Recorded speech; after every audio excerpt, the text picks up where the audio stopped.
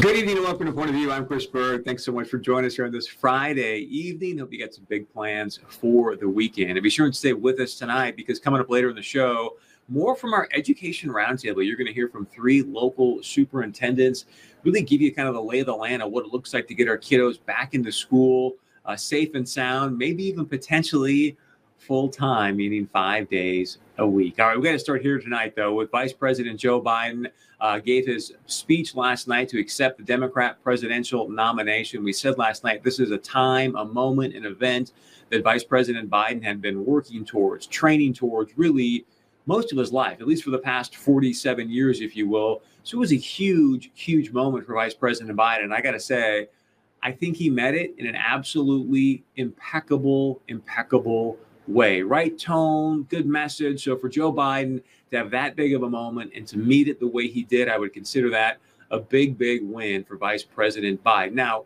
this coming week is going to be the GOP convention. We're going to have some great coverage for you from D.C. and different people to keep you abreast about what's happening with the GOP convention next week. All right, we start tonight with this. Our D.C. Bureau recently did an outstanding interview with the FDA Commissioner, Dr. Stephen Hahn. And they talked about the COVID-19 vaccine potential, where it's at, when is it coming. They talked about COVID-19 therapeutics and much, much more. We keep hearing about the historic pace with which we're trying to develop a vaccine in this country for COVID-19. Can you just sort of tell us, is that history going to be made, and where are we in these trials? So it's a really important question, Peter, and I've said before I became FDA commissioner, I was a cancer doctor, and I used to tell my patients, I don't have a crystal ball, and I don't have a crystal ball here, but we have made historic progress in this country, a real testament to the incredible biomedical research community that we have in the U.S. A lot has been done to expedite the development of a vaccine. If you think back to January when we first identified the sequence of the virus, we knew what was in the virus, and then subsequently the development of vaccines to now we have 2 vaccines in phase 3 clinical trials.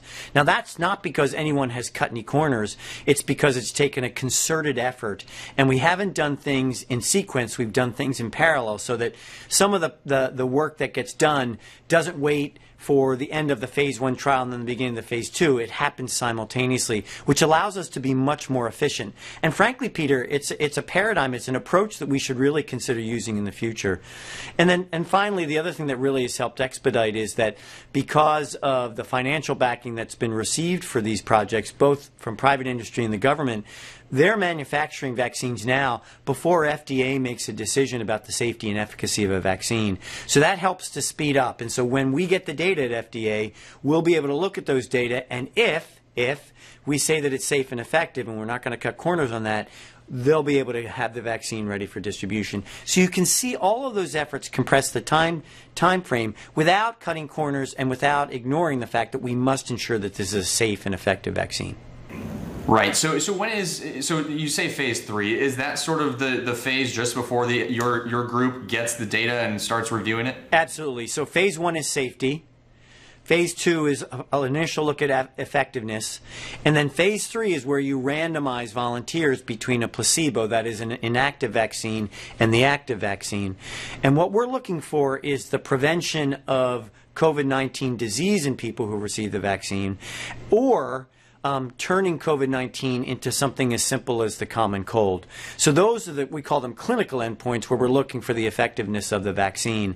It's a pretty standard approach, but those phase 3 clinical trials, each of them, and there are 2 right now, have 30,000 volunteers in them. And when those fully accrue and we get the data, then we'll be able to look at that and make an assessment. And our plan is to look at the data in real time. We're looking at data now every week from the manufacturers of these vaccines so that we're not wasting time at the end and we can look at the full data set but have an idea of what's coming to us. Now, of course, the president has said he would like to see a vaccine around the beginning of November, and he also noted it might help his re-election chances if a vaccine is approved by then. Is there any political pressure on you to quickly sign off on a vaccine? Yeah, I just want to make it clear, Peter. The only facts FDA will look at with respect to a vaccine when the data come to us is those data and the science and the medicine. That's the only thing that are part of our criteria for looking at a vaccine and determining its safety and efficacy. You know, Peter, there's pressure around the world. Everybody wants a vaccine as soon as possible. Everybody wants a safe and effective vaccine as soon as possible. And we all want a vaccine that's 100% effective. Now, we know in medicine nothing's 100%. So what we're looking for is really to have a safe and effective vaccine when the data tell us that it is, in fact, safe and effective. And we'll wait for those data to come to us, but we're really pushing hard to look at that early on. So there's no real pressure from the president to get this done by November? I've had absolutely no pressure from anyone to expedite this other than when the data are ready for us to look at. And my promise, solemn promise to the American people, is that we will use our high standards for efficacy and for safety to assess this. We have terrific scientists at the FDA. They know what they're doing, and we will do the right thing. Now, we have recent polls that show that something like 1/3 of Americans won't want to take this vaccine when it is ready. Why do you think there's so much wariness of this vaccine? So I think in general, we've had over the years some wariness about vaccines in general, measles vaccine being a good example of that. So there's that at a sort of a baseline level. But then I think the reason these conversations with someone like you, Peter, is important is because you highlighted initially how this is being expedited. And of course it is, because we're in a pandemic. And that can occasionally lead to concerns. Well, our corner is going to be cut. Are we doing the right studies to determine safety and effectiveness? And so by being transparent, as we have, about what are our criteria for determination of safety and efficacy, and also making sure, which we've said we will, that there's a public advisory committee of scientific experts from around the country to actually look at our decision making, that should provide additional confidence to the American people. And just continuing the message that we will not cut corners in that assessment. We're hearing discussion, until we get a vaccine, we're hearing discussion about this unproven plant extract, oleandrin, as a possible therapeutic.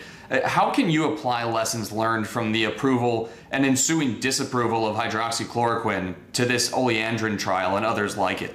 This is a really important topic. And so, Peter, I'm going to make an analogy for you. I'm a doc, as you know, and when you have a patient come in the emergency room, you have a limited amount of information. But what you're trying to do is to prevent someone from getting very sick or dying. So what you do is you make your decision based upon the information you have.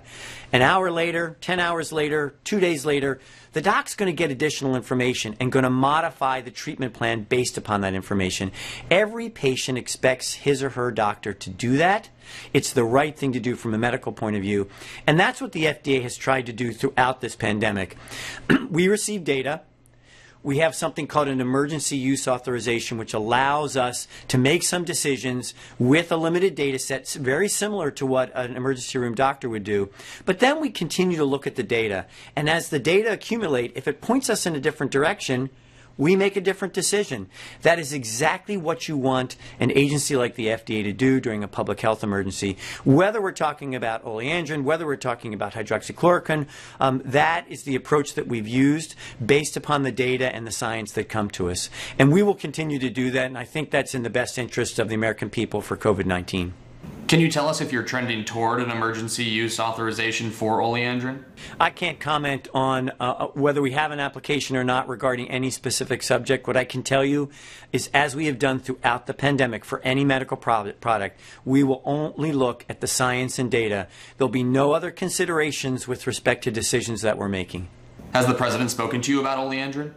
I'm not going to comment on my private conversations with anyone regarding this subject, but what I can tell you is that the only considerations we're going to use, Peter, are science and data. No other discussions count when FDA makes a decision. We have 18,000 scientists, physicians, nurses, pharmacists, and every one of them takes this solemn oath to the American people very seriously. It is only about the science and the data. Can you tell us about the importance of approving these rapid tests? I understand Saliva Direct, I believe it was called, yes, was approved by you folks. What impact does that have as we continue on this fight without a vaccine? Yeah, really interesting question. So we authorized Saliva Direct this past weekend. And the reason that's important is because of the ease of collection. You can imagine it's very different to put saliva in a cup as opposed to use the nasal swab or the nasopharyngeal swab, which is more uncomfortable. It's easier for people to do for home collection, for example. So what the sponsors of this collection system have developed is a process that could potentially be expanded to a lot of different platforms that we currently have. And as you know, we have many different laboratory platforms for performing the diagnostic tests for COVID-19. So this collection methodology, combined with the multiple different platforms that can be adapted to, gives us a lot more flexibility moving forward. It's a really important advance and should help us move the ball forward with testing. And finally, I just want to get you on this really quick. If a vaccine is approved, distribution obviously becomes the focus. How do you think distribution should be prioritized? Should we be looking at these vulnerable communities like the elderly and people of color? What would you suggest? Well, first of all, CDC is working with NIH, the National Academy of Medicine, to develop a prioritization plan. I don't want to prejudge what they will do, but I can tell you there's a couple of things from an FDA perspective. One is the data that come into us from the vaccine trials may point us to one population versus another in terms of highlighting. That may inform the decisions around prioritization. So we'd always want the science and the data to guide our decisions at FDA and our authorizations, but then those authorizations should help guide the prioritization. And then just from a common sense point of view, I think we can all agree that those most vulnerable, those most at risk for the serious cases of COVID-19, the ones that are potentially life-threatening, we would, of course, consider prioritizing those who are most at risk, in addition to frontline healthcare workers, food workers, and others around the country. So there's a lot of considerations that go into this. I have complete confidence that the CDC with NIH and the National Academy of Medicine will have a very robust plan and particularly protect the most vulnerable among us. And now I know you say you don't have a crystal ball, but everyone is so curious. A lot of folks are hanging every day on this. Is it looking like early next year for approval, or can you truly not give any estimate?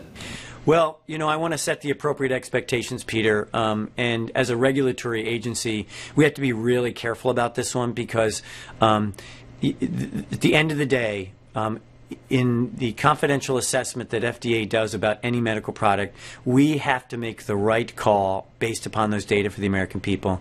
So it would really be inappropriate for me to say when we might receive that or when we would make a decision. What I can tell the American people is that we are not going to cut corners. We're going to make a really good decision based upon the data, but we're also going to do that with a sense of urgency because we all realize how important this is. Great interview there. Thank you so much to FDA Commissioner Dr. Stephen Hahn for the insight. We really appreciate his time. And be sure and stay with us. Coming up next, you're going to hear from 3 local superintendents here about what it means to get your kiddos back to school safe and sound. It is a fascinating conversation. As always, you can share your point of view with us. You can email us, text us, leave us a voicemail. We'll be right back.